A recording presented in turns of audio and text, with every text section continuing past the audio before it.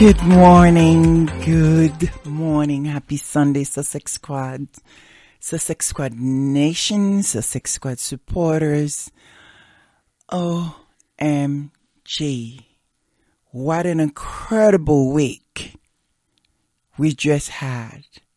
How brilliant, how exciting, how determined was our boy, Prince Harry, the King of Kings, the Savior.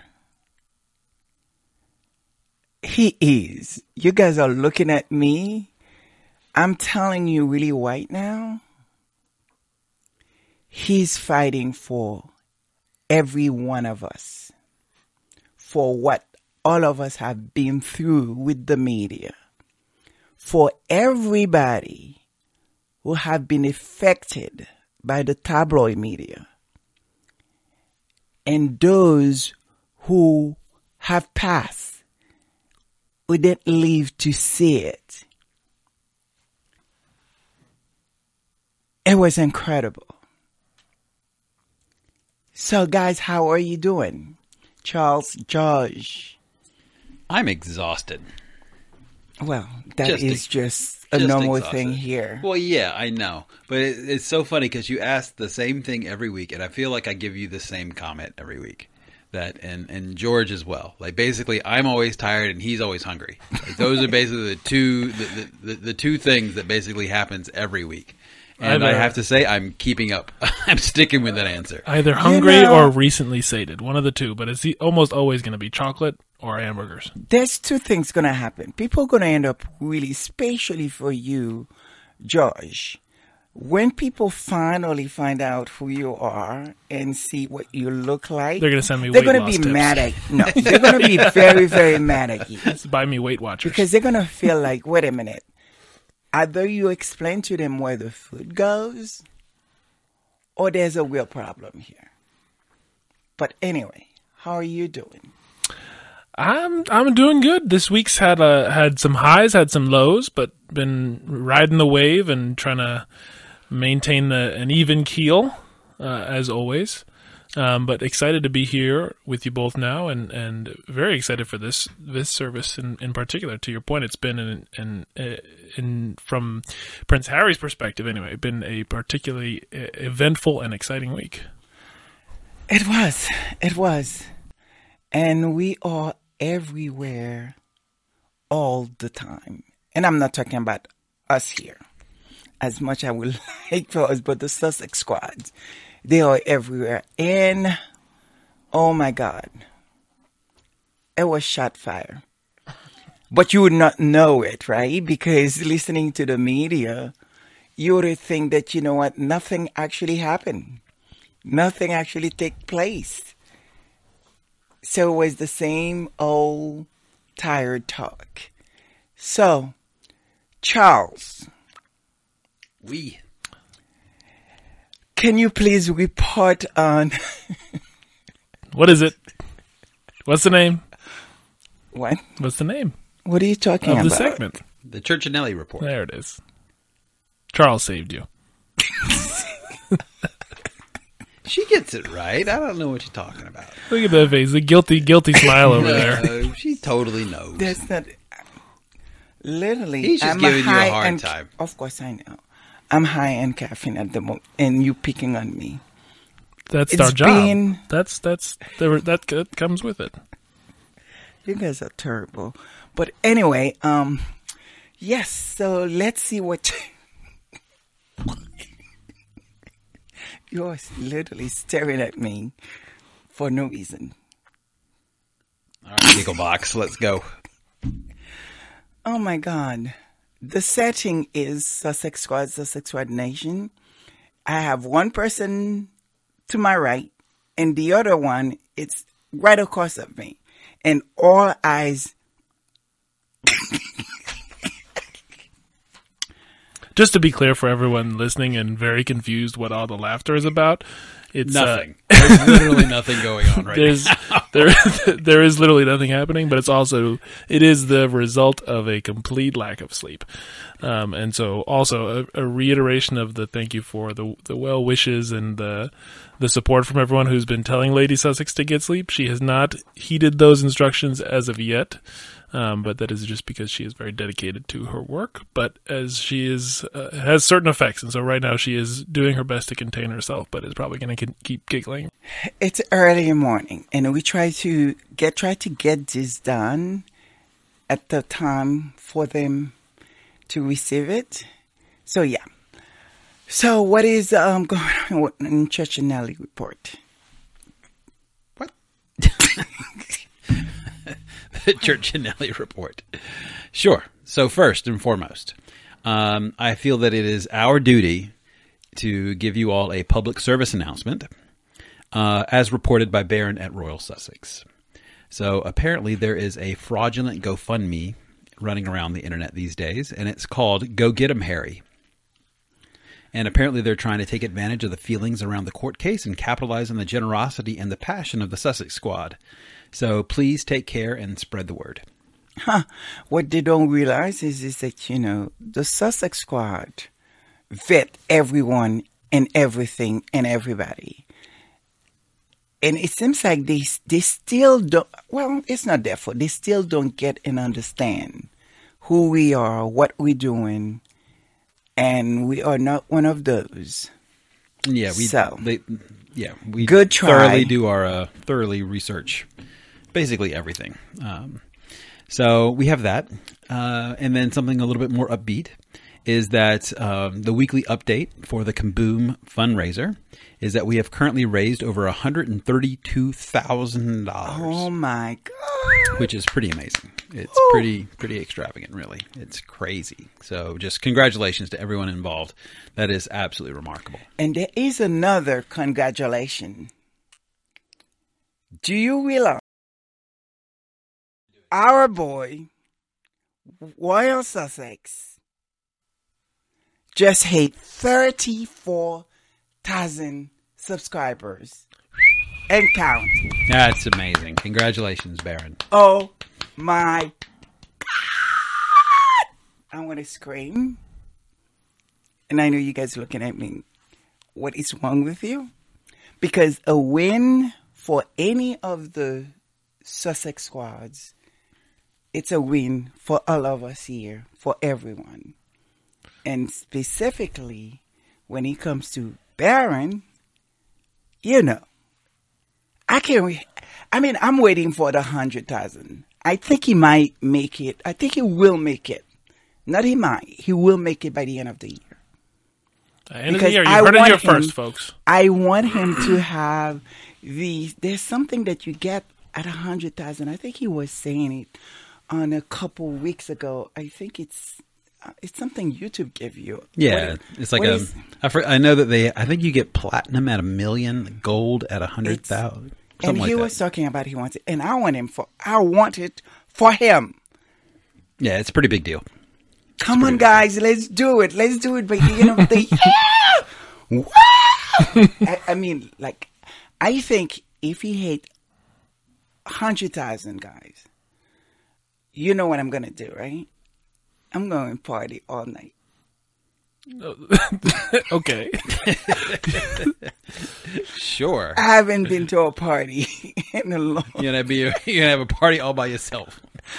Fantastic. God. You guys kill it for me. But anyway, congratulations. Yes, my brother, Baron. my boy. Love you. So, come on. Let's go. What else? Yes.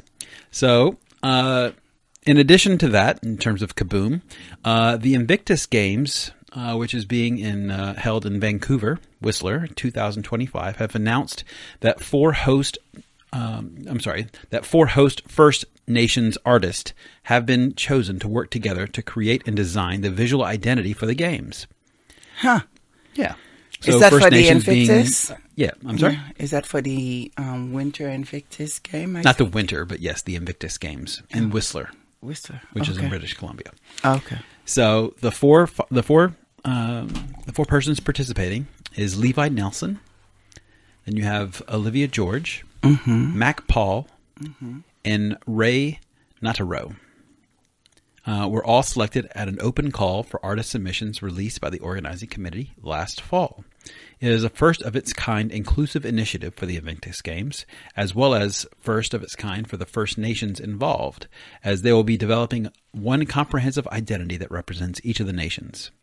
The First Nations leaders sat on a selection committee and led the process of choosing the participant artist, reviewing the submissions based on experience and ideas, and the artist submitted proposals to help build the visual identity that will flow through the games through marketing and all the other activation channels.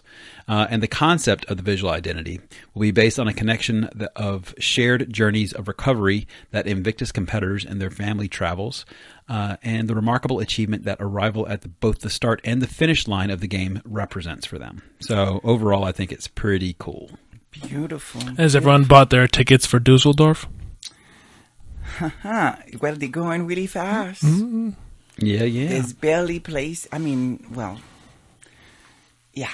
But anyway, Dusseldorf. Dusseldorf. It's just such a fun name, Dusseldorf. That's a great name. Yes. So, and then last, but certainly not least, and what we all know, is, of course, the court case. So for 2 days this week, it was an intense week. Harry himself said that it was a lot. And there's a lot of content out there in terms of how he did and what the impact's going to be. But I think actually CNN summed it up the best so far. And this is what they said. Whether he wins the case is for the court to decide. But after 2 days in the witness box, he has once more triggered a conversation about journalistic practices. And he may ultimately succeed in helping change the approach in the long run.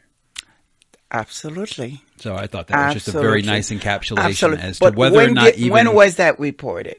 It was today, I believe. Today or yesterday. That's what I find quite interesting. Because you have the New York Times, you have CNN, I believe The Independent, they all decided to put their report today. Well, thank you. It was actually on the 7th, just on to the be clear. 7th. Okay, It was well, on the 7th. Thank you for that. I mean, you know, my love for the New York Times. Thank you. However, it would have been nice if we were able to actually get much more detail, much more reporting in depth during the week, instead of sitting down and listening to these, I'm not going to say. Hacks. We'll just call them hacks. So, is that all? That is a wrap for the Church Janelle Report this week. Bravo. Hope you enjoyed it. By the way, I believe our girl is doing very, very good because she's been in the comment of a lot. And I could hear Baron, laughing and just picking on her and, everything else. There is something about pickles that was going on. I don't know what that is, but it sounds quite fun and quite funny. But anyway, so I hope you're really doing really well. Oh my goodness, my voice is cracking now. So, George. Yeah, on to the next. The next we have actually to thank, as always, all of our incredible subscribers and especially our members, including our newest member, Travel Chamo. And thank you.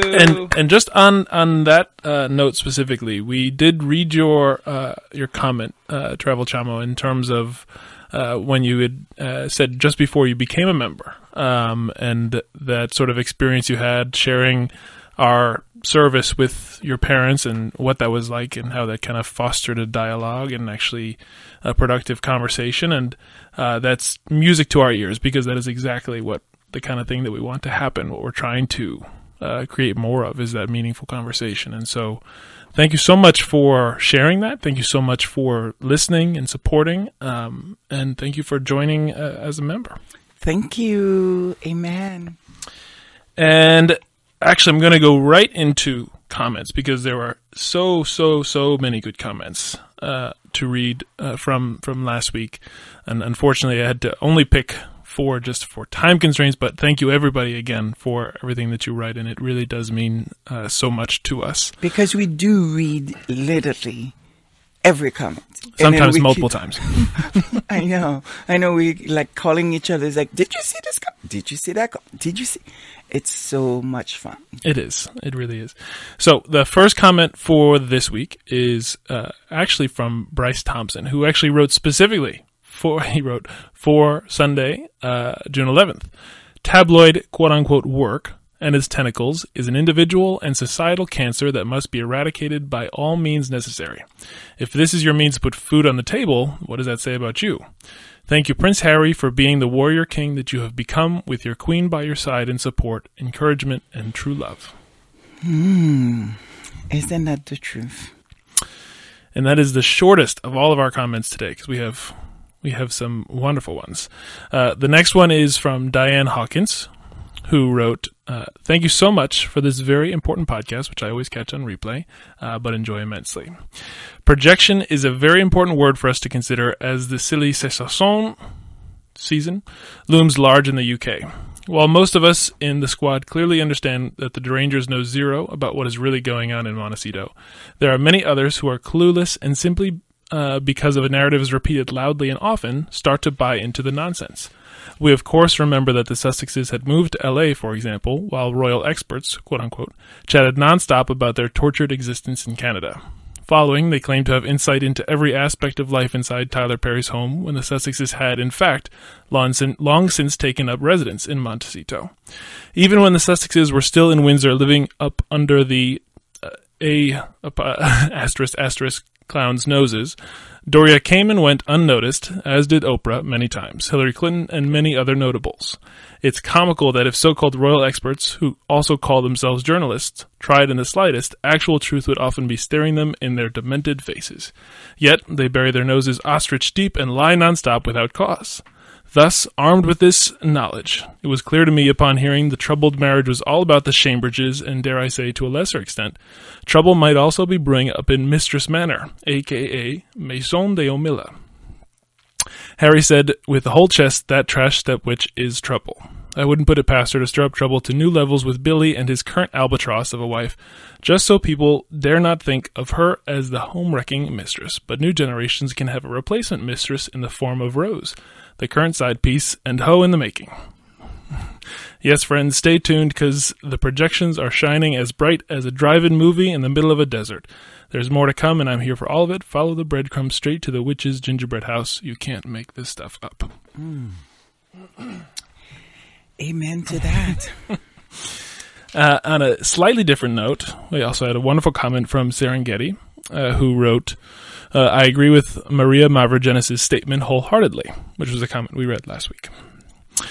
Serengeti wrote, in my opinion, there is an omnipotent creator source some people call God who created the universe, not an invisible man whom people call upon to take care of their problems. Being that we are created by that powerful energy source, we are the ones with the voice given to us by the benevolent creator source to speak up and hold malevolent, evil, vile people accountable for their hateful actions and opinions.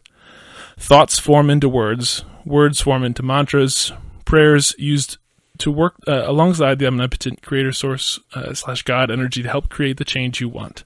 An invisible man, God, hasn't done it in over 2,000 years and is not going to change anything for you now. Jesus said, for behold, the kingdom of God is within you, in response to the Pharisees asking when the kingdom of God will come. The saying has numerous explanations, as including the enlightenment is within you, in your heart, and your spark of God has always been there.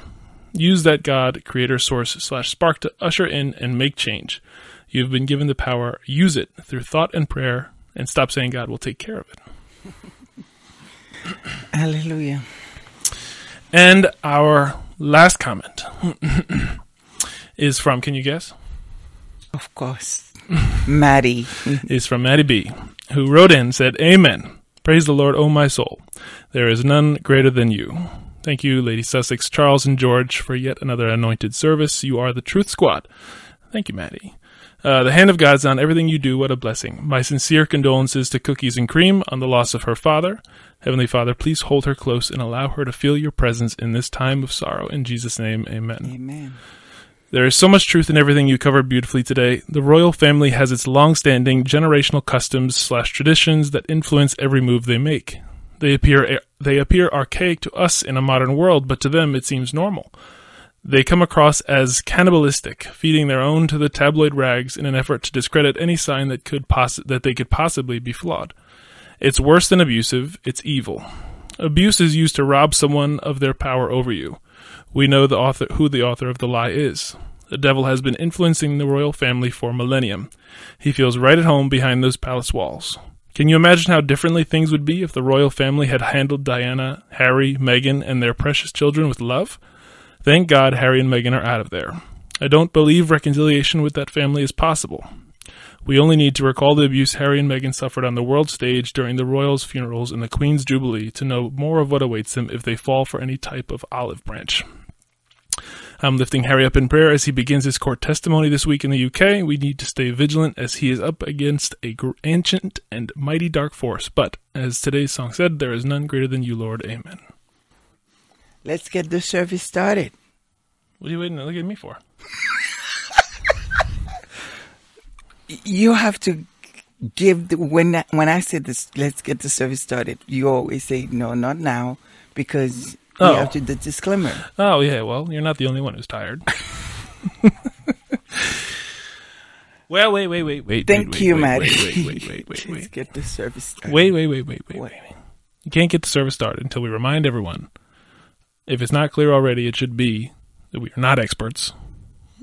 And we are not here to change anyone's beliefs, but we are here to encourage a pause and a reflection and dialogue, and to really consider the words that are being used, because, as Serengeti put so beautifully, that those words become actions. And in an effort to make the world a better place, we want to better understand those words. Amen. Come on, let's do it. Don't be afraid. We are society. Built on love, built on tolerance, built on love for each other, acceptance. Give them love, give them love. Don't matter what you look like, don't matter what you believe, but just believe in love. I'm talking to Philly, I'm talking to London, I'm talking to D.C., Paris, Berlin. And we can always be together, and we can always give love. And we want you in, as long as you bring love. Sussex Squad Nation, Sussex Squad supporters. Today we have two incredible, really impactful words. Words that we are very familiar with. We have talking points and victory. Victory we associate, or at least for me, myself, sport, or just winning a job, winning a trophy. Talking point, something I come to realize that the media, they do a lot. Their talking point. So Charles, how should we look at talking points? What does that mean? Sure, I've gone a little bit in depth here, just to make sure everyone's clear in terms of what it actually is.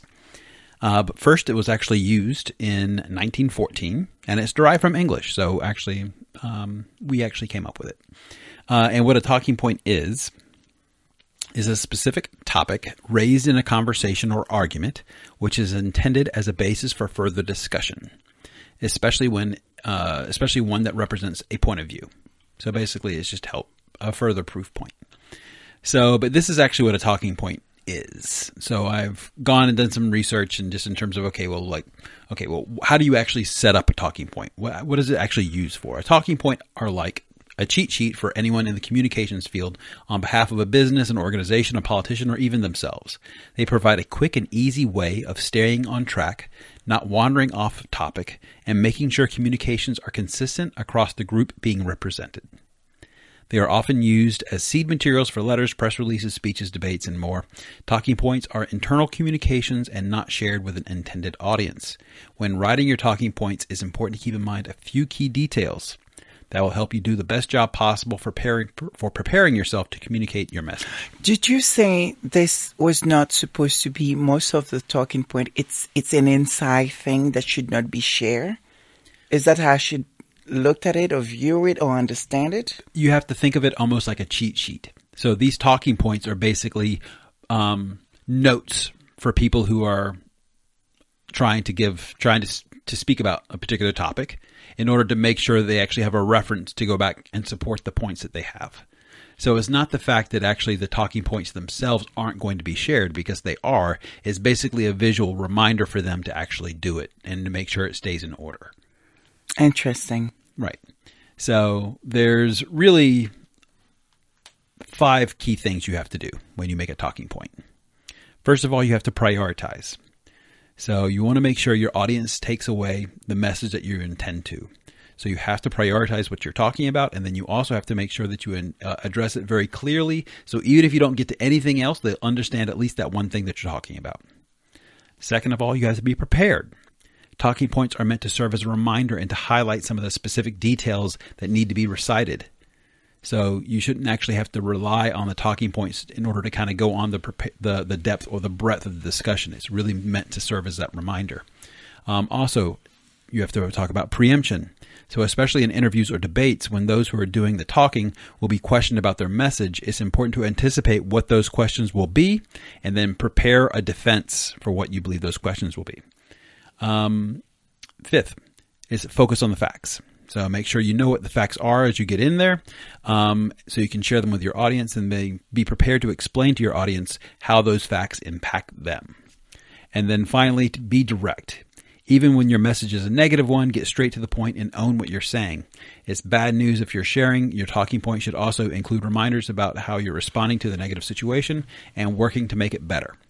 Mm-hmm. So these are all basically just high-level, like, prioritizations in terms of what you should do, and key details in order to include what a talking point really should be. Mm-hmm. So now we know what talking points are. Wow.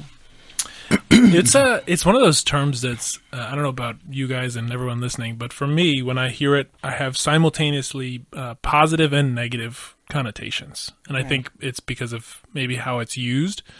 Because on the one hand, as Charles was just saying, part of it is just simply, what is it that you want to communicate, and to distill those into those key ideas so that you can effectively convey those ideas. And that's not in and of itself a bad thing. But then there's also this sort of a sense of it being used almost as a criticism of what other people are saying. So I wanted to dive into that history of the term and kind of how we feel about it and what does it mean. And actually there's a brilliant article from the New York Times published in 2005. By William Safire, who actually had a column about the way we live on language, specifically about talking points. So I'm just going to read a few excerpts from that, because I think it's actually super interesting and really important. So he writes, LA Weekly denounced Bush's talking points war, quote unquote, early last year.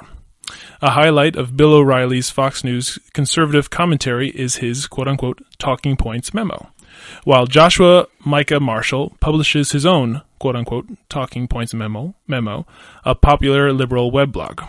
The New York Times advertises an online service of expanded analysis, available for a fee to non-subscribers, with a new feature under that red-hot title, Read Talking Points and Everything Clicks.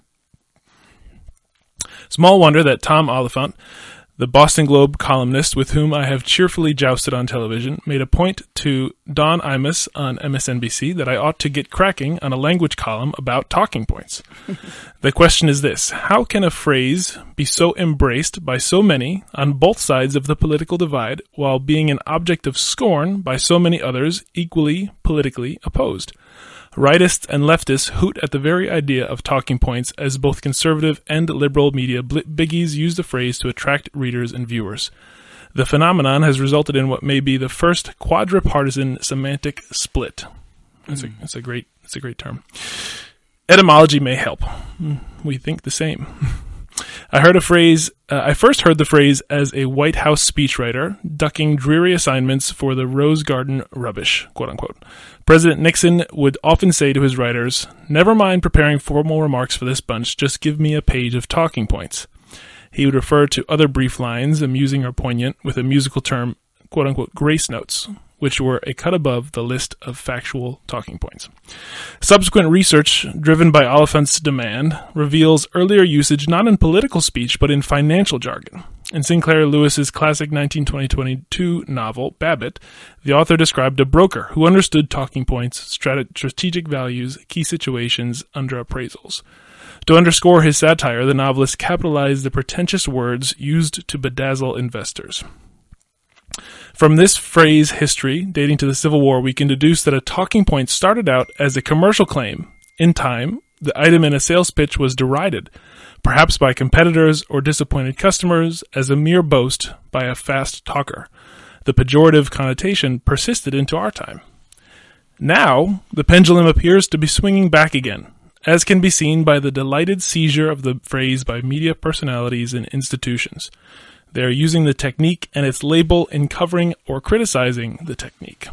Talking points are a core set of messages an executive or politician uses in communicating with stakeholders, says Richard Edelman, a public relations executive. It's a term of art for having an outline of your remarks. George Lakoff, professor of cognitive science and linguistics at UC Berkeley, goes further. The talking points frame assumes that there are many spokespeople, that there will be a message discipline, and that they will remain on message, that is, sticking to the talking points. If you listen carefully as you watch the political talk shows, you will hear the same language and arguments over and over, and you can probably learn to reconstruct the talking points from them. It's a fun game to play. Try it. That is the problem for me. This is why I wanted to get to this, because listening to this author and hearing everything that he says, what talking point is and how it's been used. Well, I understand. I could see why this is something that can be important in terms of, because especially when you're getting so much information, so much is happening, where you have to discipline yourself on what exactly you want to say. I even hear we have to be disciplined on what we want to talk about and how we should talk about it, so we're not like going into tantrum and sort of start speaking God knows what. But the problem is, or maybe it's not, my question is it fair to say the problem with talking point, the people who use it find a way, when you hear it, when you hear that talking point, when you hear them keep repeating the same thing, it's usually something negative. Like there's something negative. Like what stands out to me, it's not like, okay, I'm being disciplined, I'm not going to say too much. It just kind of like feels very negative. It feels like there is something that doesn't feel right. Yes, you hear it the first time, you hear it the second time. After the third time, you pretty much get what they try to achieve, what they try to do. Is it fair for me to look at that, you know what, it's been used for propaganda? Yeah. I think absolutely, but I think it's also like what you're remarking on, part of that is a function of lots of news media generally skewing towards more negative topics because they simply sell better. And so that's kind of a result of it seeming like it's necessarily inherently negative when talking points as a thing may not be. But it also goes back to what Diane Hawkins had written in her comment that we just read, is that the fact is, when you have the same thing being said over and over and over again in maybe slightly different ways from different groups of people, if you're not actively involved in that topic to know better, then you will just believe it. You're just going to hear it, and if you hear it enough and you hear it loud enough, then it just becomes accepted as truth. And so that is the most effective propaganda for people who are not able to be deeply involved in a given subject. And so I think for you've remarked, well, you say the third time you hear it, you start to realize what they're trying to do. Well, that's because you have an awareness of kind of how that works, and you're paying attention, and it's a subject that you already have knowledge of. But for people who aren't in that position or don't have the kind of the understanding of the way that ecosystem works, or haven't spent as much time thinking about it, it's that exact risk of effective propaganda. People just hearing the same talking point over and over again, and that just becoming the de facto truth for that person. That's quite interesting. And I think when you think about talking points, especially with the tabloid media, who seems to be aligned with what their agenda. And their agenda, it's about Harry and Meghan to destroy those two people, in my opinion. And so they add them all the time, every day. Doesn't matter which one of any of the channel that you turn into, you might as well just only watch one channel, because it's pretty much the same thing. But what happened when that talking point fell? What happened? I just feel like when the talking point fell, then you got what happened this week, which I find so truthful. For the first time, from the media, of what they are doing and what they've been doing, and the people that has been impacted by what they do. And what I find incredible is that something like that happened that should bring a lot of anger, a lot of, sort of, I cannot believe I just hear that. You guys just confessed to that. This is why Harry is in court right now. This is the chaos that's been creating, and we're going to just pass it as if like it was just another flash news. Because when you think of Jenny, who appeared on Talk TV, let's hear exactly what she had to say about the media she's a part of. Let's hear that together. Let's talk to Jenny Bond, royal commentator, of course, royal biographer, royal correspondent for many, many, many years, decades. I don't wish to be unkind, Jenny, but I mean, you are a bit of a veteran here, so thank you very much for joining us, and I appreciate your time. It's been a bit of an odd week, hasn't it? Prince Harry appearing in court has been in for 2 days. He's now no longer on the stand giving evidence. But it seems like it's all been a bit harrowing for him. Oh, I think it has. I think it's been very difficult. I think I've never been in a witness box, but I think to be under intense scrutiny of every aspect of his life, really, for a day and a half has been tough. And many of the articles that were being scrutinised, go back a very long time. Some he actually admitted he hadn't read at the time. Yeah. He said in court that he found the whole thing very distressing. And the last words of his own barrister to him was, "How are you feeling after all of this?" And he apparently almost was on the verge of tears. Right. His voice cracked and said, "It's a lot." So it's been tough for him. Yes, I think so. And I mean, those who don't have much sympathy for him say, well, he put himself in there. He was the one that brought the case. He was the one that wanted to do it. But I wonder whether he wasn't quite prepared for what that was going to end up actually being like. No, I think the forensic detail that he was subjected to was really hard. But also, I think it's quite courageous. I think it's brave of him to stand up for what he believes in, the injustices he feels have plagued him all his life by the vile media following him.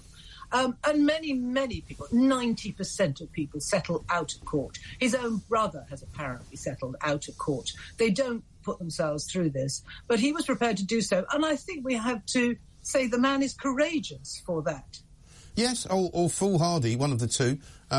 One of the things that's said in the papers this morning, the Times, is that he said he went to court for Meghan because one of the reasons he went was to try and stop all the hate that he feels is directed both at he and her, and has been over the course of time.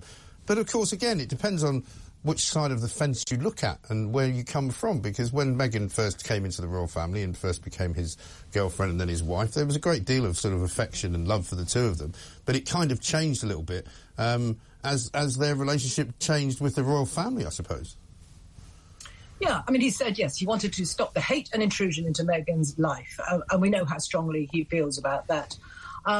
I mean, an awful lot of personal details came up, not only, well, not really about Meghan, but about his relationship with Chelsea Davy, with whom he was boyfriend, girlfriend for many, many years, a fiery relationship. But, I mean, he says that they found a device under Chelsea's car.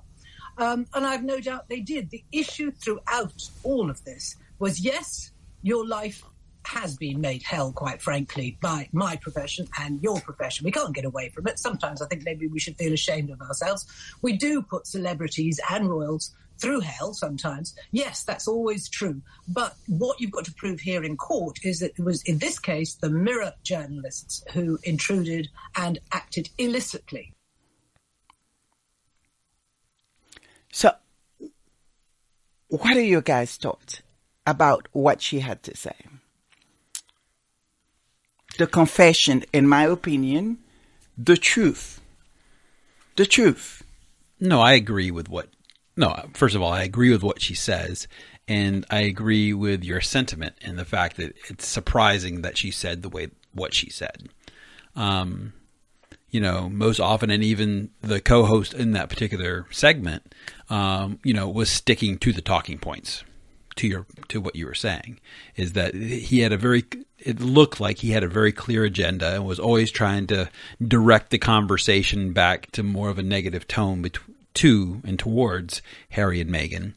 But she, I felt, actually, stood her ground and said that, okay, well, look, it's actually there's a problem. Like we treat people horribly. We do horrible things to these people.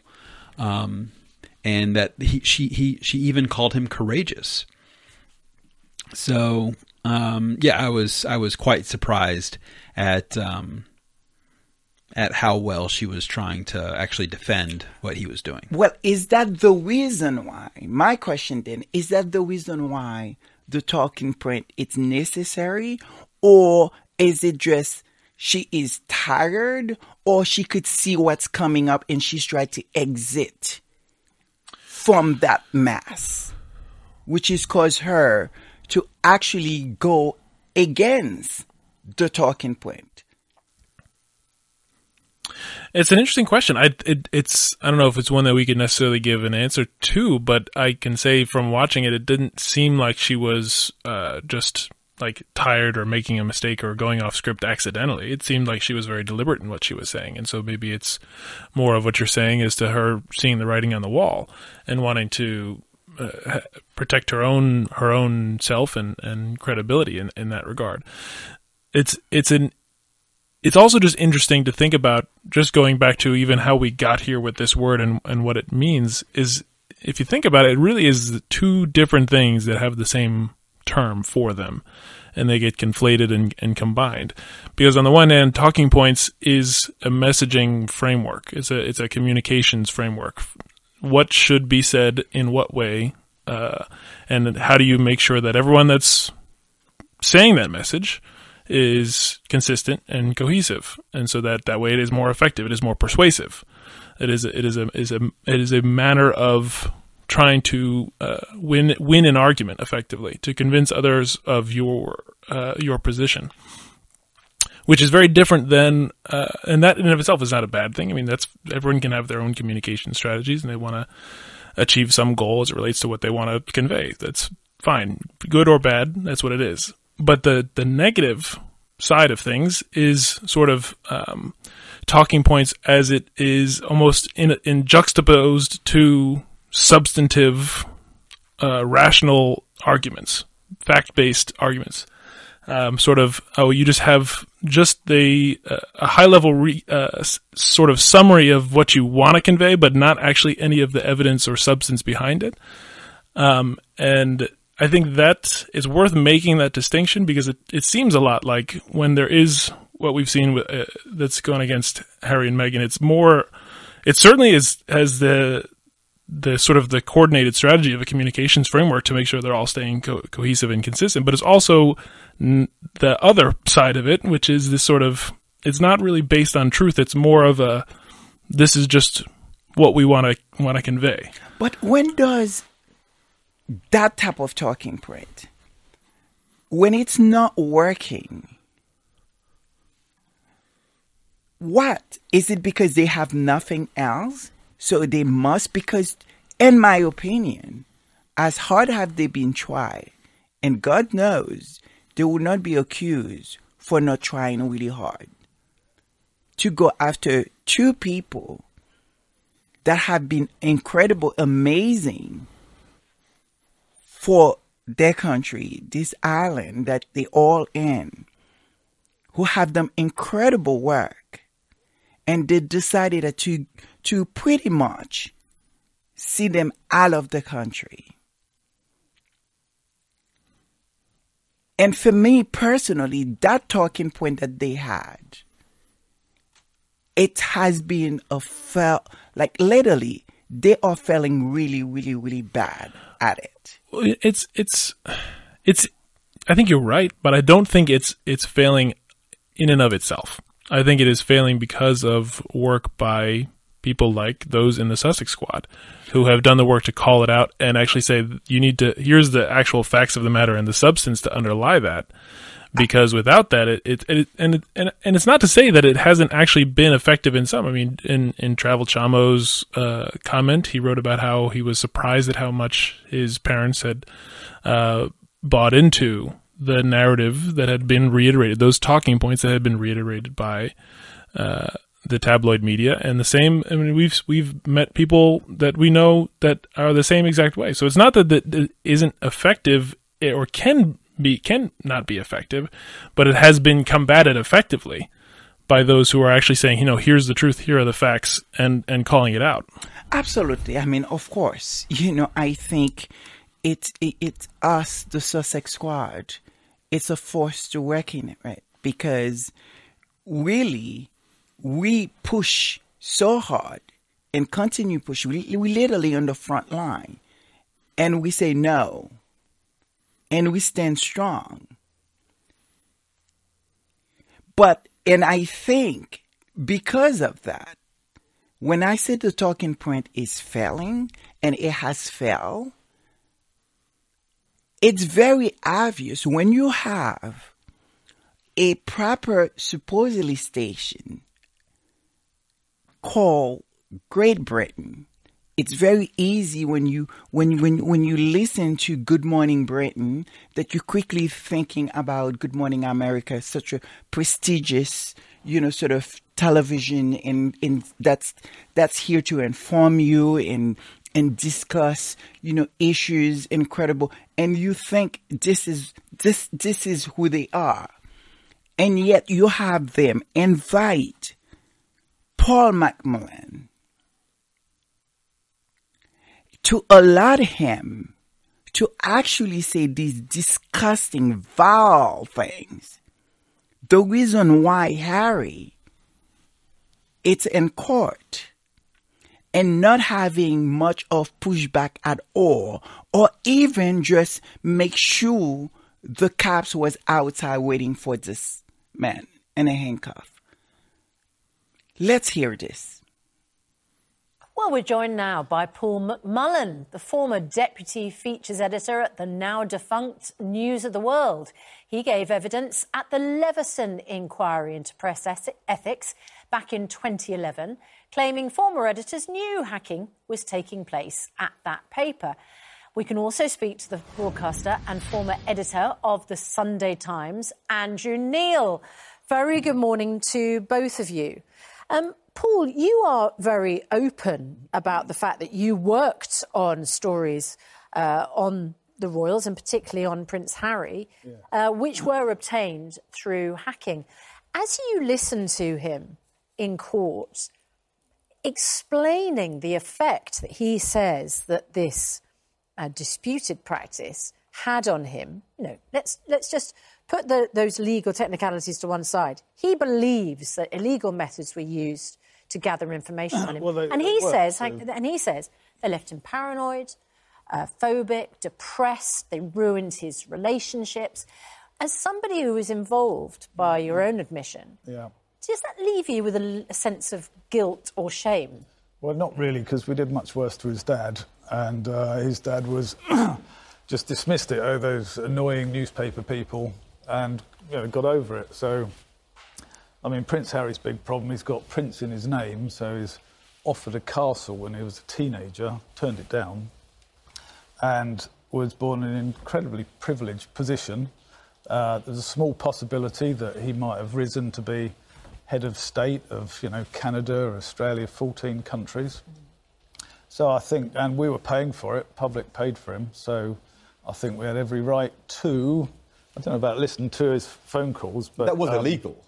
It was, but, you could say taking drugs is illegal, so takes a... Two wrongs don't make a right, of course. Yes, but you need someone who's kind of been there to be able to catch people doing that, and that's the balance, isn't it? You've got someone's mental health at stake, possibly, as his mother indeed suffered. I mean, I chased his mother a lot, but, I mean, I think... Chased as in? Well, chased around the world for about 5 years. It was... I mean, because that's quite a phrase to use, considering that one of Prince Harry's problems is that his mother was literally chased by paparazzi on bikes, and he blames them for killing her. No, I've been in car chases in Paris with French paparazzi, and it's terrifying and exhilarating, and clearly it ended tragically. And I mean, it started off as so much fun. And Diana was actually our friend. Why is chasing someone, hunting someone, fun? Well, she did play with us a bit. I mean, when I was down in Saint-Tropez, I wrote the last story before she died in the News of the World. And she'd rung up one of the paparazzi and said, well, the boat's just coming round the bend between Italy and France. I'll stand on the deck with Dodie and I'll give you a nice package. And that Pap made £1 million out of those pictures, and it was a gift. I think I remember those pictures. Diana, but Paul, I just wonder whether, because you say, well, his father brushed it off. We actually don't know internally, mentally, what that did to the king, but we can presume we know what it did to Camilla. We can imagine that even though Princess Diana was hunted, chased, she suffered because of it. What's wrong with knowing the truth about the people who rule over us? I mean, he is still the head of state. Because some of it's private. Some of it isn't. No, but it's brilliant. Something the public's that's important. Totally with us. So we used to sit outside Highgrove. I say we, not to say me exactly, because I don't want to go to jail. And we used to use those aircraft scanners to listen to pilots that kind of nerds do. And you could get the police and their security guards talking to each other, and you could also occasionally get a royal. You couldn't do it in London because too much mobile traffic. It's stalking, isn't it? Totally. Stalking and harassment, that was my main MO.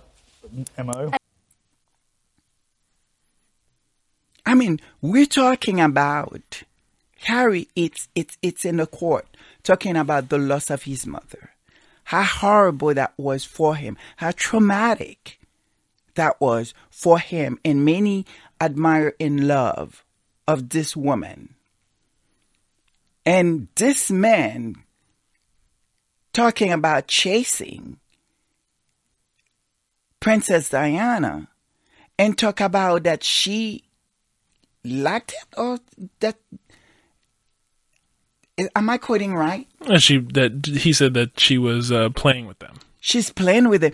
It just almost, there was a creepy, like a sick feeling, that same sick feeling that I heard Barron mention that he had, because he didn't really quite understand the last word that he says when he, one of the listeners had to tell him what he said. When this man actually saying that, hey, I've done worse to his father, or that, I've done bad things to his mother, as though that, that justify what he did, and say that Princess Diana liked it or something like that, or play with them, remind me of those creepy guys that, who see you and tell you, hey, I'm hurting you, I'm doing this to you because of what you're wearing. And you guys all know what I'm talking about. Obviously, I don't want to go specifically saying this thing in church here in presence of God, but all of you knows those crip that make you feel like somehow, or the abusers that tell you that, it's because of, it's your fault or they abuse you or something like that. This is the feeling that I got when I hear this man speak and sitting down and talking about how, sort of, he think it was fun, like as if like it was a joke. Chasing after people, that it's fun. This is people's life. We lost people because of you guys. The trauma, the paranoia, the anxiety. And honestly, thinking like to what you said about how he should have been walking out of there in handcuffs, his whole argument when he was called out for doing illegal things was, oh, well, this other person also did illegal things. Yeah, it's like, oh, well, it's like taking drugs and whatever the case is. How are you going to compare? You decided that you're going to make someone's life miserable just because they are famous or just because that, they choose a profession that put them in the public, and that give you the right somehow to treat that person unhuman. So as though that, if you choose this profession and somehow that, it is okay. Oh, and in Harry's case, it's not even something he chose. It's something he was born into. Absolutely. But it's also, there's a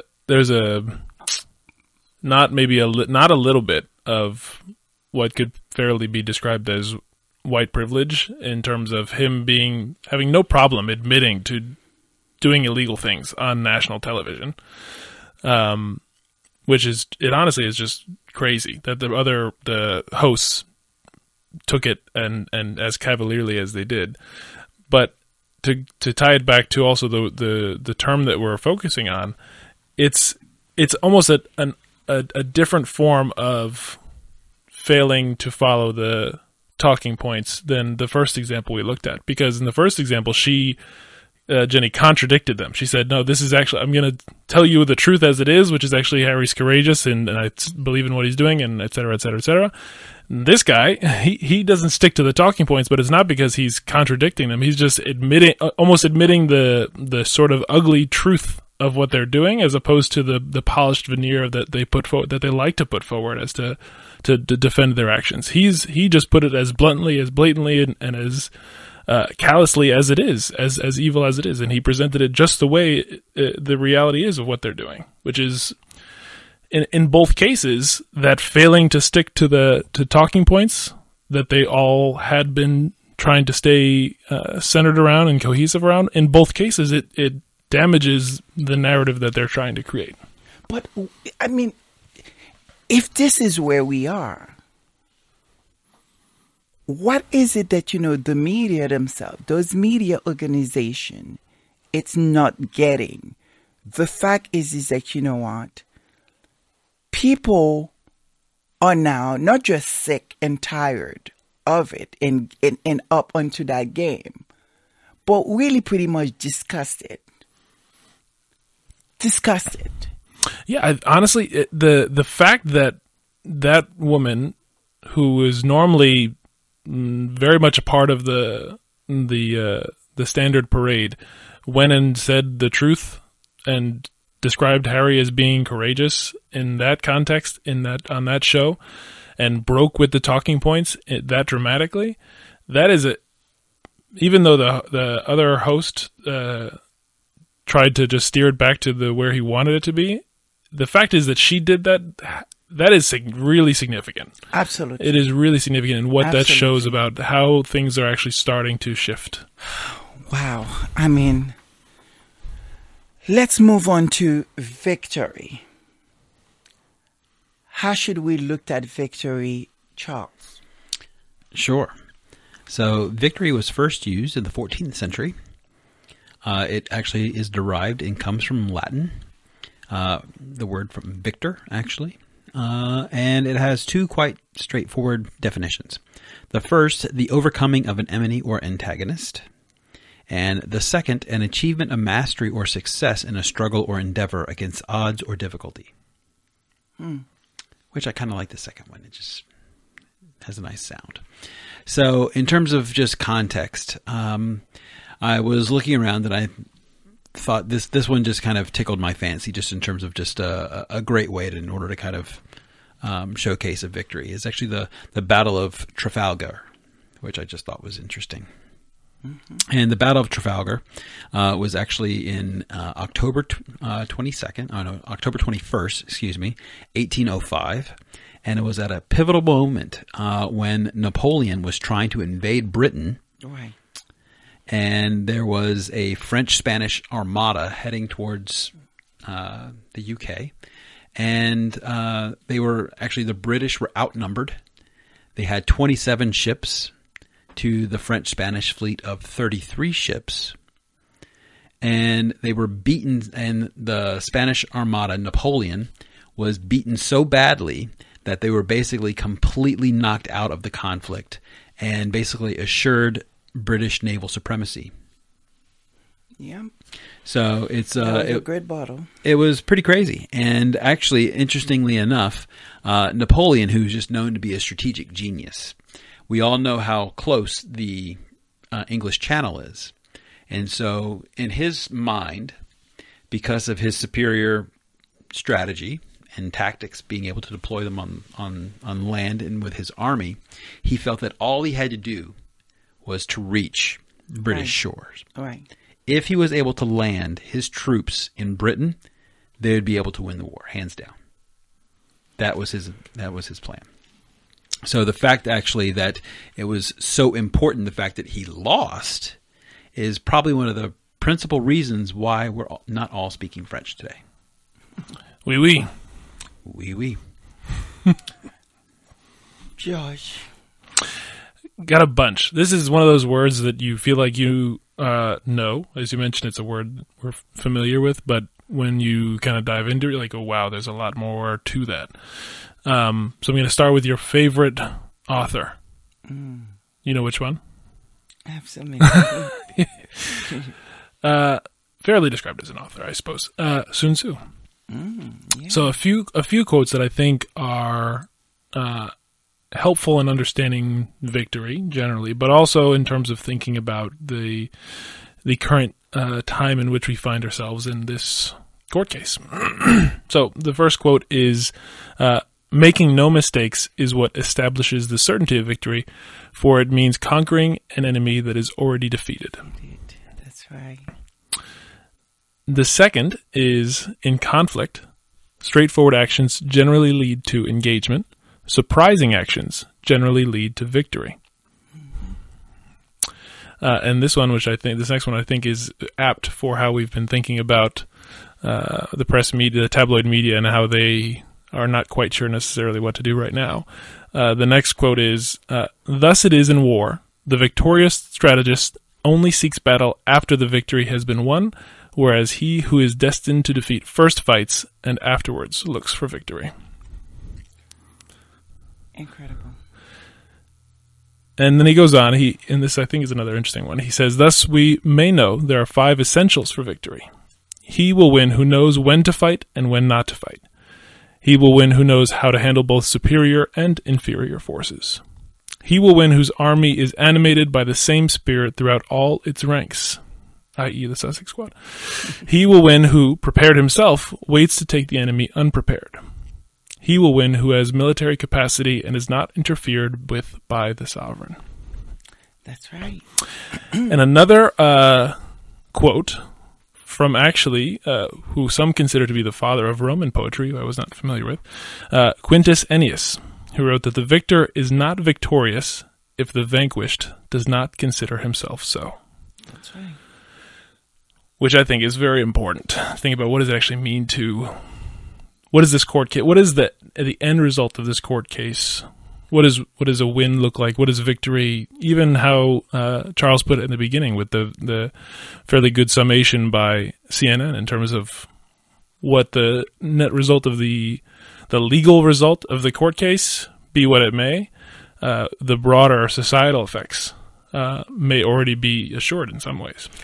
I think before we can get into a place to understand or even to entertain what is victory and the strategy, the brilliant strategy that the Sussexes, included the Sussex squad, deployed.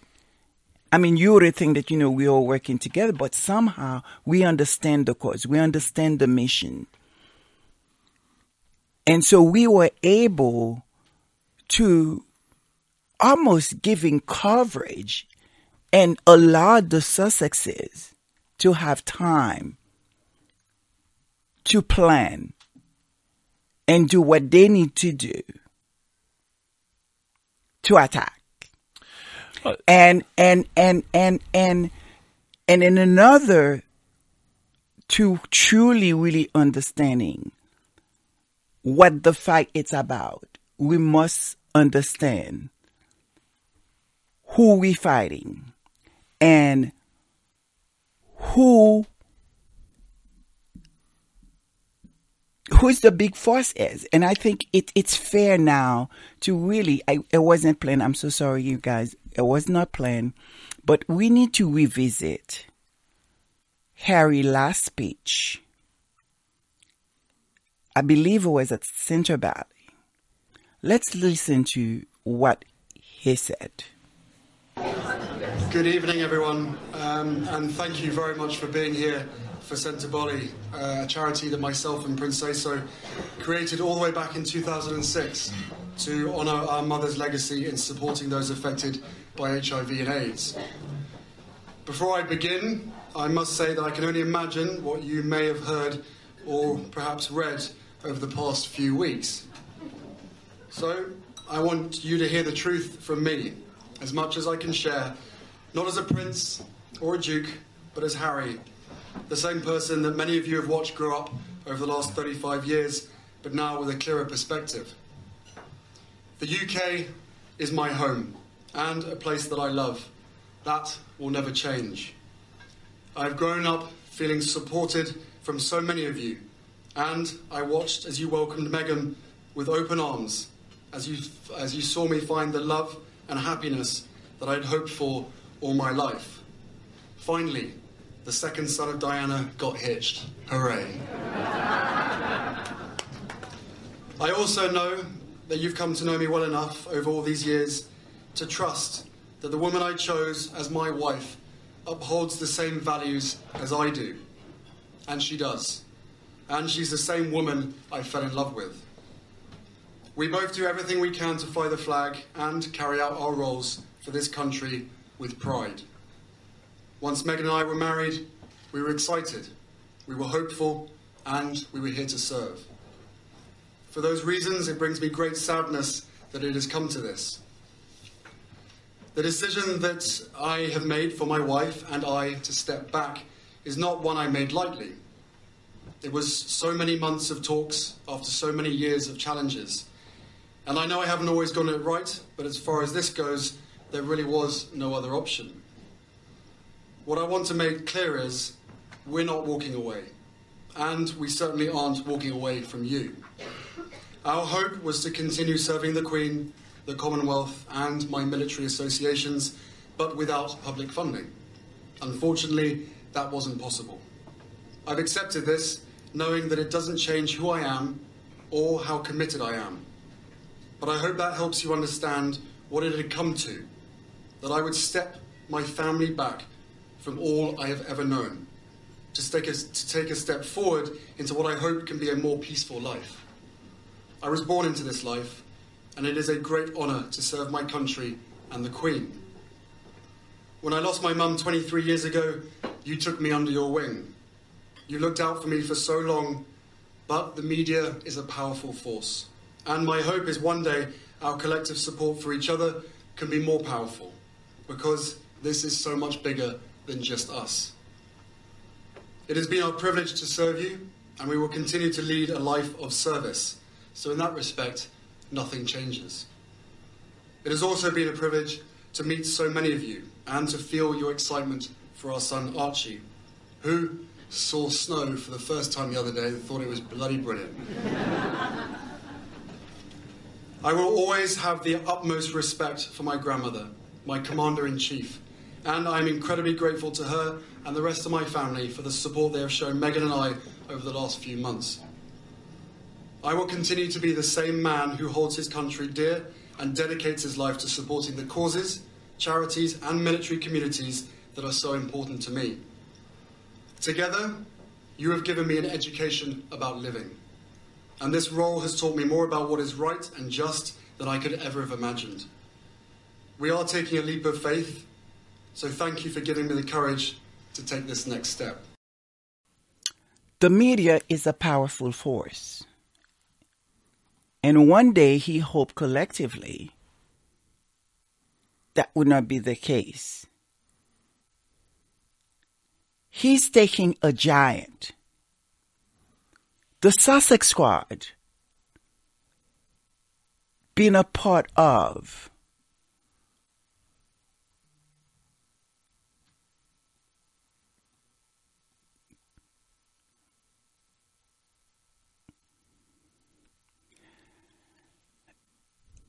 it's very difficult for me to really, I have a long pause because I'm trying to find the right word to actually really describe how we should look at victory. How should we look at a win?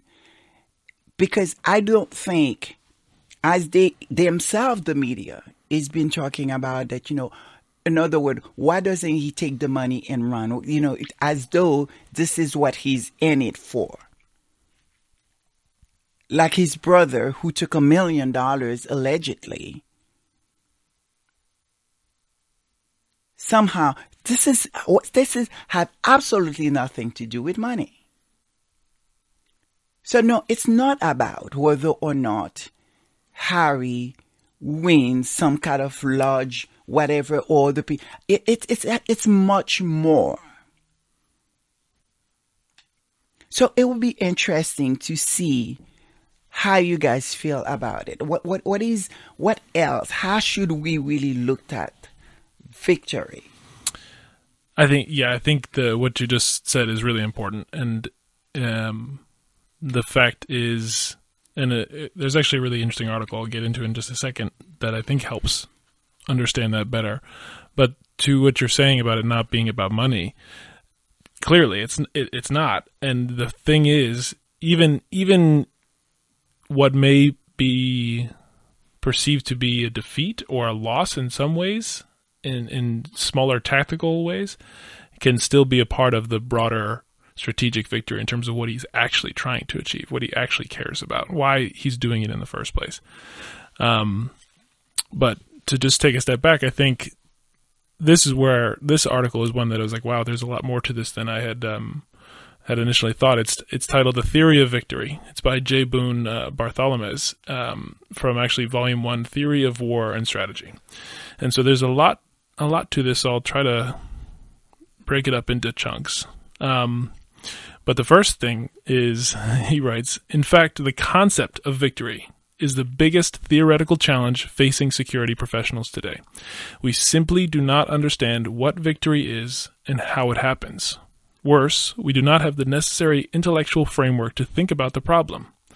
And so he's writing from a context of sort of international relations and international politics, and he gives the example also of, you may win a war, you may win a battle, but you may lose the peace. And so what is actually victory, and how do you think about it? And so he goes on, he says, victory in war or in conflict is at the most basic level an assessment. It's not a fact or a condition. It is someone's opinion or an amalgamation of opinions. In sports terms, I know you brought up the sports at the beginning, Lady Sussex. It's actually very easy to say who wins and who loses in sports because there's clear rules. There's how do you decide who the victor is. But outside of sports where there's not those clear rules, it doesn't really work like that. It is instead, if you were to take that analogy, it's taking the score at the end of the game, but it's done by a combination of the fans, the sports writers, the players, the coaches, the league officials, each of them voting with an indeterminate degree of impact on the final result, and each able to review and alter his vote at any time. Victory in conflict may or may not have anything to do with the objective criteria, like respective losses, how much you won, how much territory you won, or how much your resources you used, how much you destroyed of the other person's resources. None of those things are really what it's about. He says, in winning a war or in winning a conflict, those things matter, at least at some level, and always in terms of their effect on perception. But what matters most is the ultimate perception of the situation, not the facts. And the perception of the effects, not the effort. There's no credit for trying hard.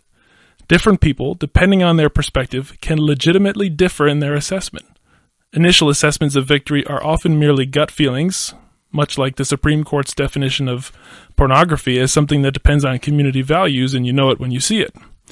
The assessment aspect complicates the issue of winning exponentially, since it introduces uncontrolled variables of whose assessment counts, for how much, and based on what criteria. And so he goes on, he says, next, add an aspect hinted at above, because it is a perception or assessment, victory, or winning, is heavily dependent on perspective. In a military sense, this translates into being sensitive to the level of war. It is possible to have a smashing tactical military victory that does not produce either operational or strategic results. He goes on to, and I'm just skipping ahead to some of the parts of this. He quotes Clausewitz, who said that victory is tripartite, getting into an explanation of what is it really.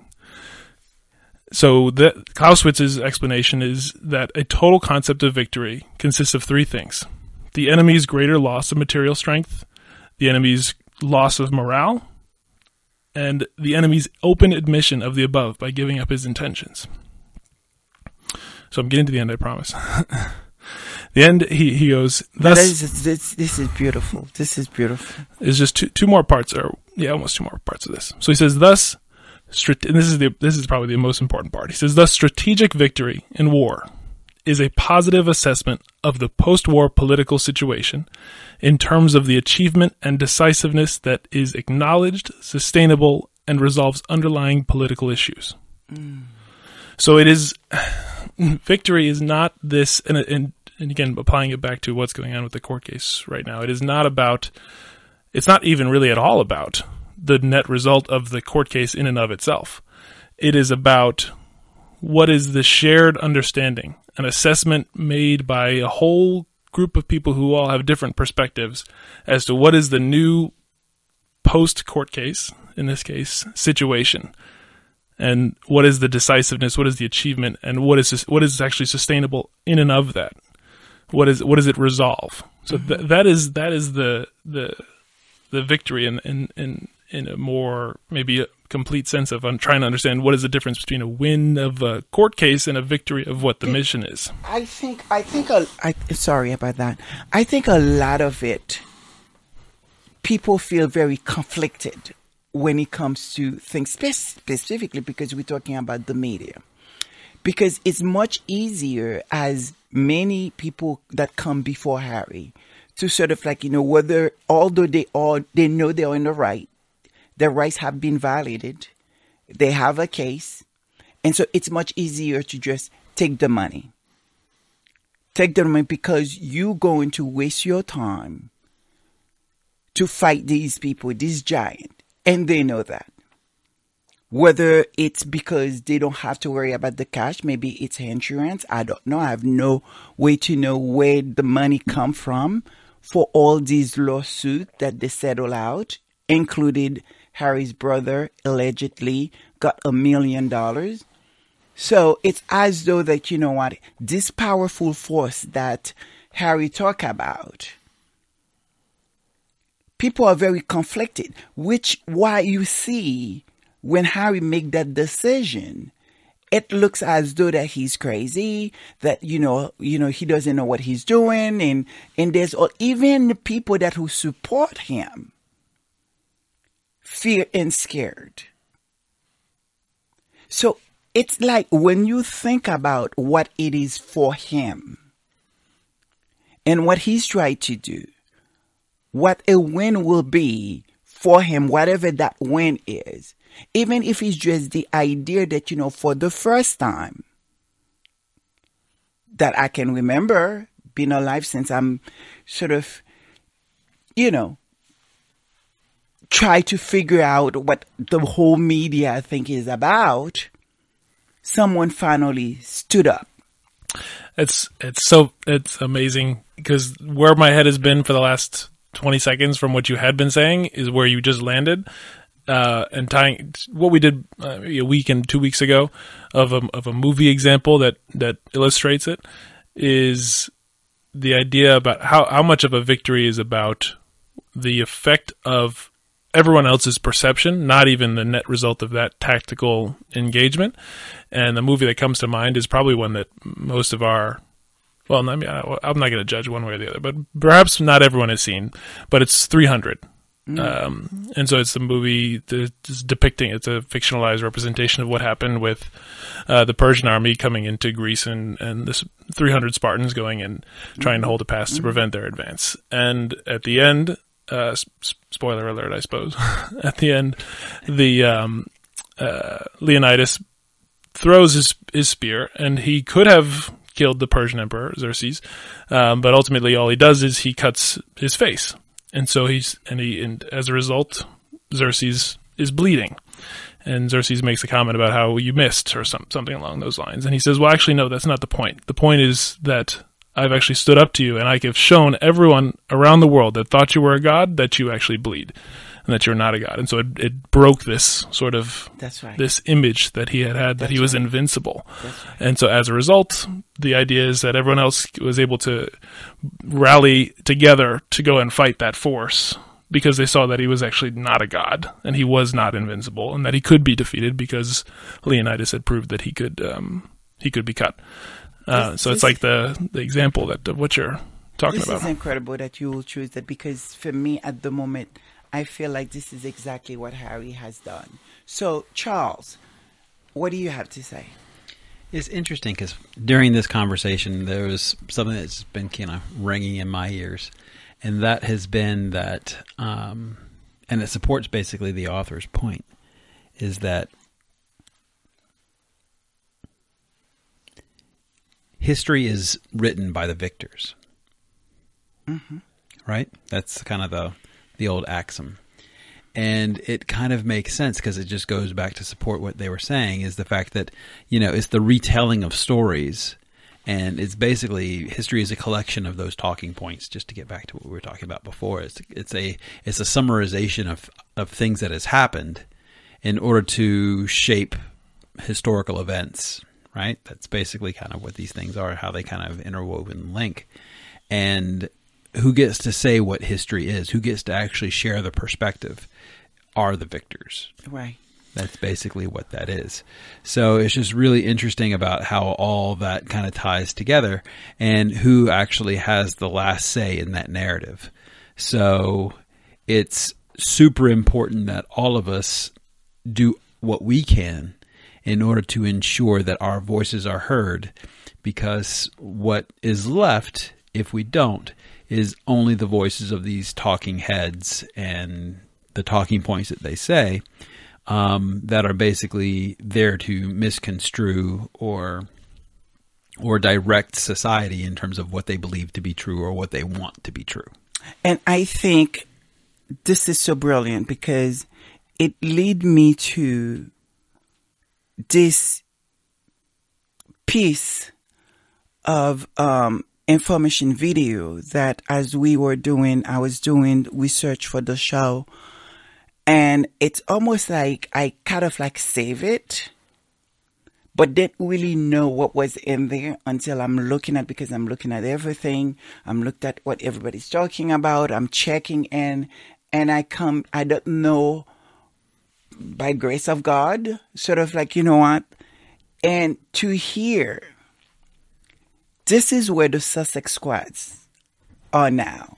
The difference that we are making in the acknowledgement that we are getting. And I think it's Let's listen to it. Or it was a cult story which were, only played out to a small audience of people involved in press reform, and that's not the case. It has massive appeal. Even in America, even in the States, there's lots of people following this case. Lots of people who support Prince Harry and Meghan Markle. I think they're called the Sussex Squad. Their fan base, a lot of them they're based in the States, and they're based in all over the world. Really, it's really interesting. These people who mightn't really understand the British justice system. They mightn't really understand how the British papers work, but they know something is wrong. Instinctively they know something is wrong, so they want to find out about it. When I was filing this copy on Byline Investigates, what increased the readership was these people from America, the Sussex Squad in America, becoming interested in this, which was amazing, really. So when you hear this man, who pretty much a lot of his conversation was supposed to be insert this woman about what was going on in the court, and somehow I don't know how he got into the conversation about the Sussex Squad. The impactful, the fact that we are watching, the fact that we are praising, the fact that we are interested. But he even went further to even saying one of the reasons why Byline, it's where they are, is because of the interest of the fact that the Sussex Squad show that much interest. This is the kind of things that we are doing. When you think about the charity work that we have done, when you see how we've been able to organize ourselves for a group who doesn't particularly have no leader, everybody is their own leader, but we all have a common cause, a common belief that something wrong happened.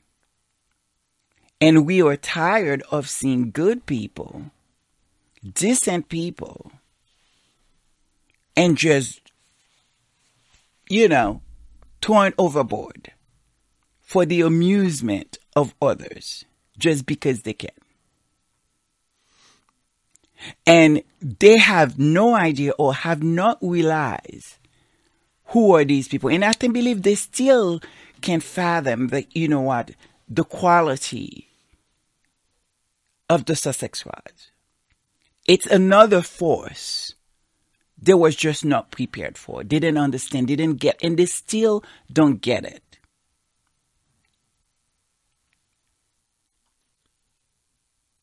So, honestly, I think you're exactly right. And I think that's also, it speaks volumes to what the Sussex Squad has done and is continuing to do. The fact that it is getting represented and included in that type of narrative, in that type of context.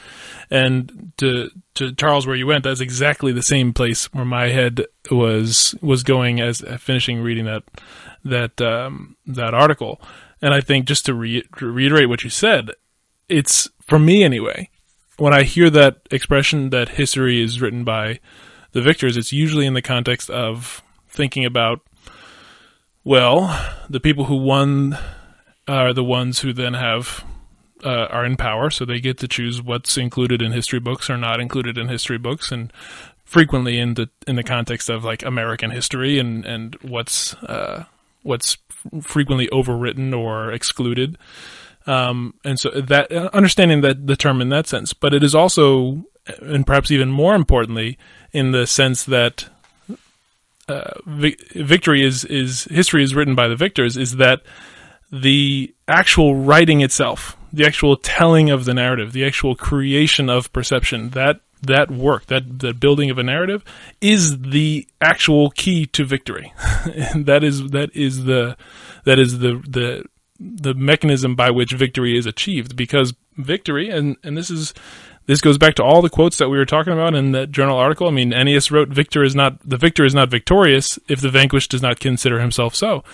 If the perception is not there, if it's not shared, if it's not enough of a majority of the the people who are looking at this and saying, yeah, that's the person who won, or yeah, that's the new state of affairs, or yes, this is the new context that's been resolved. If that's not the perception, then there wasn't a victory. Well, you see, this is why last week I believe I said something that, you know what, we're going to win the war. And I know it's sort of like, you know what, hey, oh my God, you know, Lady Sussex, what's wrong with you? You shouldn't say that. And the reason why I said that, I just feel like, in my opinion, the Sussex Squad is now in a platform where all these so-called powerful people also call that, you know, people, even the people that we are talking about, feel very small. They feel very small. It's almost like at times feel like it's an unfair fight. And what I mean by unfair fight is that, you know what, we want them to bring it.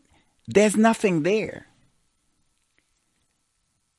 There is so many days, so many weeks that you can just talk about hate. Okay, we got it. What else? We got it. What else? What else do you have to offer? Where's the conversation there? What is it exactly? This is the problem. Okay, you want to talk about hate. Let's talk about hate. What is exactly that you hate? Or is it an envy? Is it a jealousy? Is it the fact that, you know, you don't hate at all. You actually love so much. And it makes you inferior because it's not you. Because if there's somebody to hate here, it's not the person you try to throw that vile things about. It's actually you. You're speaking to you. Because that's how I'm looking at the media. I'm looking at a lot of these so-called pinhead that come out. And I call pinhead. Is that a word? Because I think I've heard it somewhere. Pinhead, right? I don't know what it means. I'm so sorry, God, but I heard it. But you're looking at these people. You looked at Meghan. She's everything they wish they could be, want to be. If it's part of all, whatever the amount, millions that they may have in the bank. Or the so-called power, the thing that they have. They looked at this woman. There's something. She got the beauty. She got the smarts. She got the connections. Everything that they have worked so hard for. And sometimes still feel like, you know what, the little boys that we try to get acknowledged and nobody sees.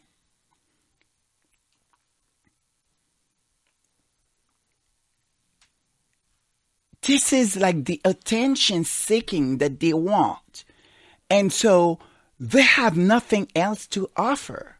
I don't know if I'm articulating this really, really well, the way I would like to, being, you know, without sleep for 72 hours. But I just feel like we are in a different level. Mm-hmm. I think you're exactly right. And I would propose that we should flip that expression on its head, and because the fact is it's true, and it's also describing what the entire Sussex Squad community has been doing, because it is that work, and it is not just that history is written by the victors, but in fact that historians write the victory.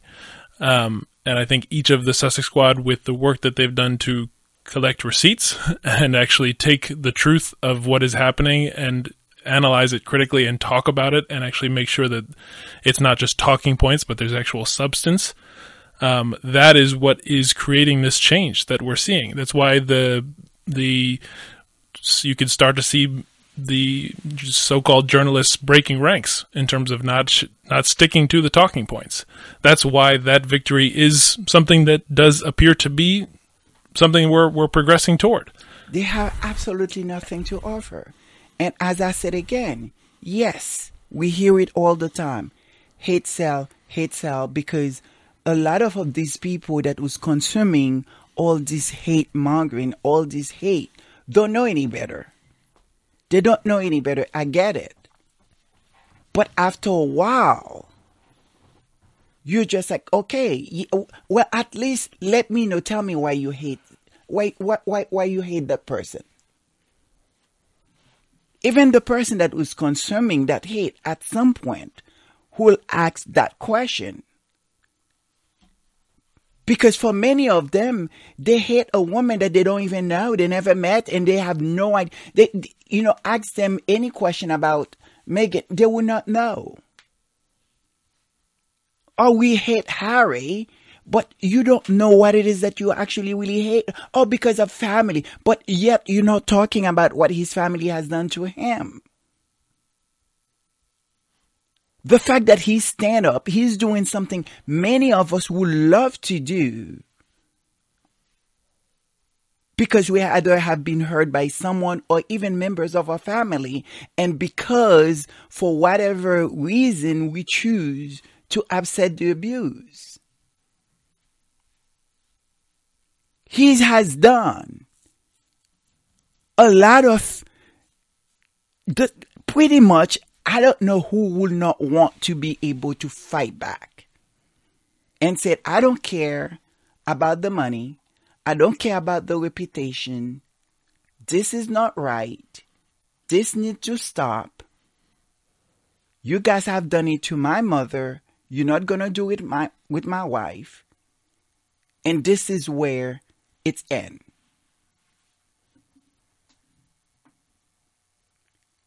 Who would not admire that?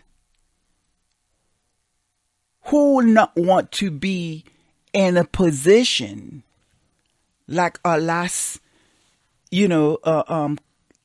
commenter, she really well articulate that how many times that, many of us have a job, we wish that, we could walk away. We wish that, we say yes when we should say no. What not to love? What not to like? What is there that for us not to be inspired?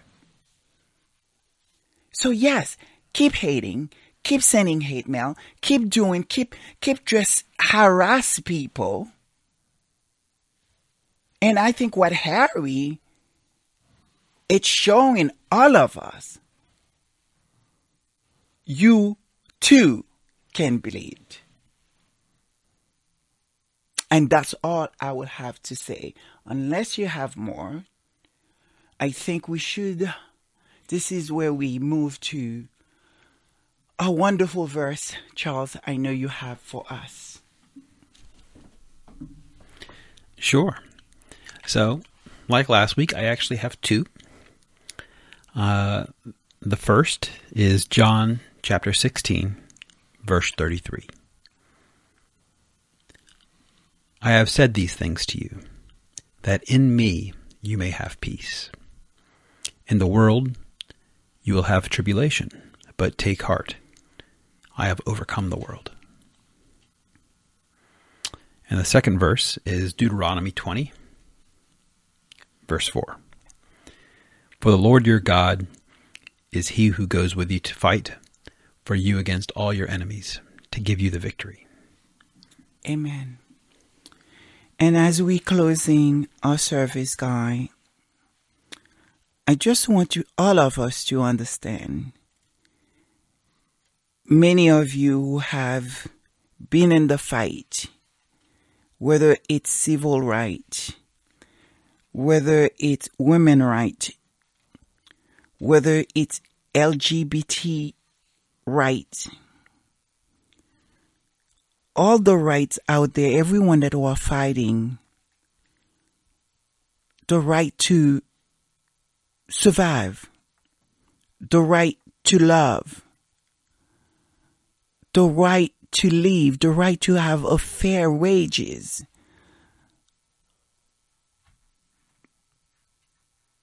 I just hope that we take a minute and we looked at what Harry has done and what Meghan has done, yes, they are in a better situation than many of us. But when you believe in something, when you care deeply about what is wrong, what is right, God has a way to get us to the finish end. And George going to close out with a with a wonderful prayer. And we'll follow by a song many of us love, change, gonna come. Dear Lord, thank you so much for another week to spend time with family, with loved ones, another week to spend working in service to make the world a better place. Thank you so much for the opportunity. Help us to remember that that is a privilege that we have. Please stay with everyone that is facing challenges and be with everyone who is confronting those challenges head on, be it the Sussex squad, be it Harry, Meghan, Doria, all of the claimants in the court right now. Be with everyone who is willing to pick up the mantle and fight, even if it's not easy, especially if it's not easy, to not just take the easy route out, to not just take the comfortable route, but to truly fight for not just yourself, but for your fellow humans. Thank you so much, and please stay with everyone and give comfort to those who are facing that struggle and remind them that they are not alone. Thank you, George. Happy Sunday, Sussex Wad Nation. Have a great day. Continue loving each other. Take care of your mental health, because change is coming. Good day.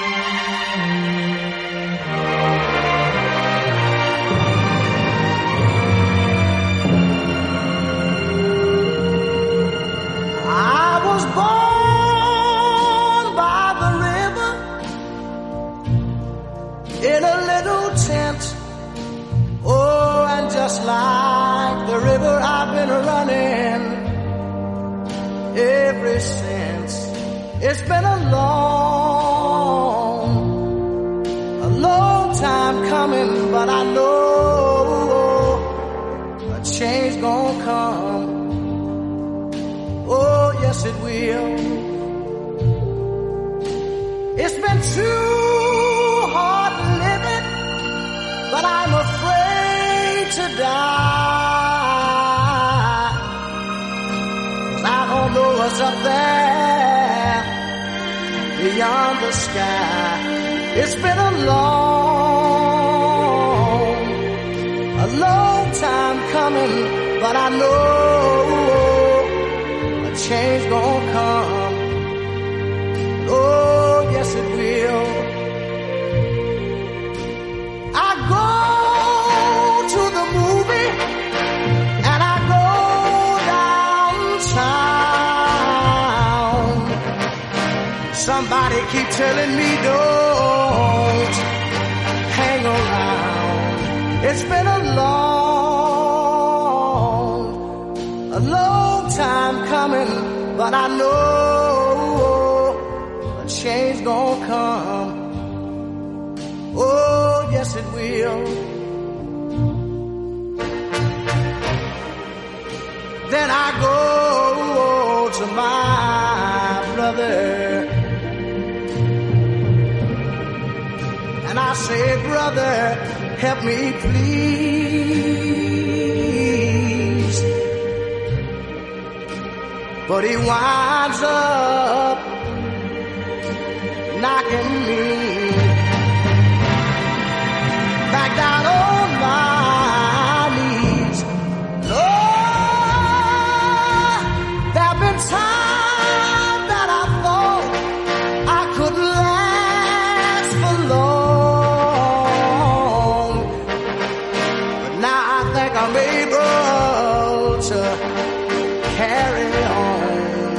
It's been a